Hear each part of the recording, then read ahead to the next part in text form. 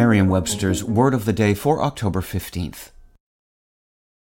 Hi there, it's Julia Louis-Dreyfus. You may know me from my podcast called Wiser Than Me, where I talk to older women and get their wisdom from the front lines of life. I was amazed by how many people told me our show made them look forward to getting older, which is why I'm here to talk about Season 2 of the show. Sally Field, Billie Jean King, Beverly Johnson, Ina Garten, Bonnie Raitt, just to name a few. All hail old women. Wiser Than Me Season 2 is out now from Lemonada Media.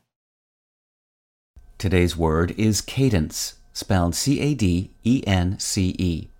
Cadence is a noun. It's used to refer to various rhythmic or repeated motions, activities, or patterns of sound, or to a falling inflection of the voice.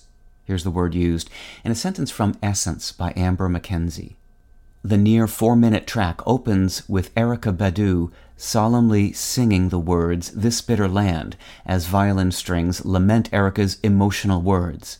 She goes on to sing in a legato cadence, saying, "One with my soul, the fruit it bears leaves me so cold." A cadence is a rhythm, or a flow of words or music, in a sequence that is regular or steady, as it were. But lest we be mistaken, the word cadence also lends its meaning to the sounds of Mother Nature, such as birdsong. Cadence comes from Middle English, borrowed from the medieval Latin word cadentia, a lovely word that means rhythm in verse. You may also recognize a cadence cousin, the word cadenza, as a word that is familiar in the opera universe. And from there, our cadence traces just a little further backward to the Latin verb cadere, meaning to sound rhythmically, to fall. Praise the rising and falling of the lilting in our language, whether singing songs or rhyming or opining on it all.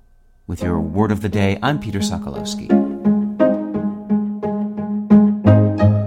Visit Merriam-Webster.com today for definitions, wordplay, and trending word lookups.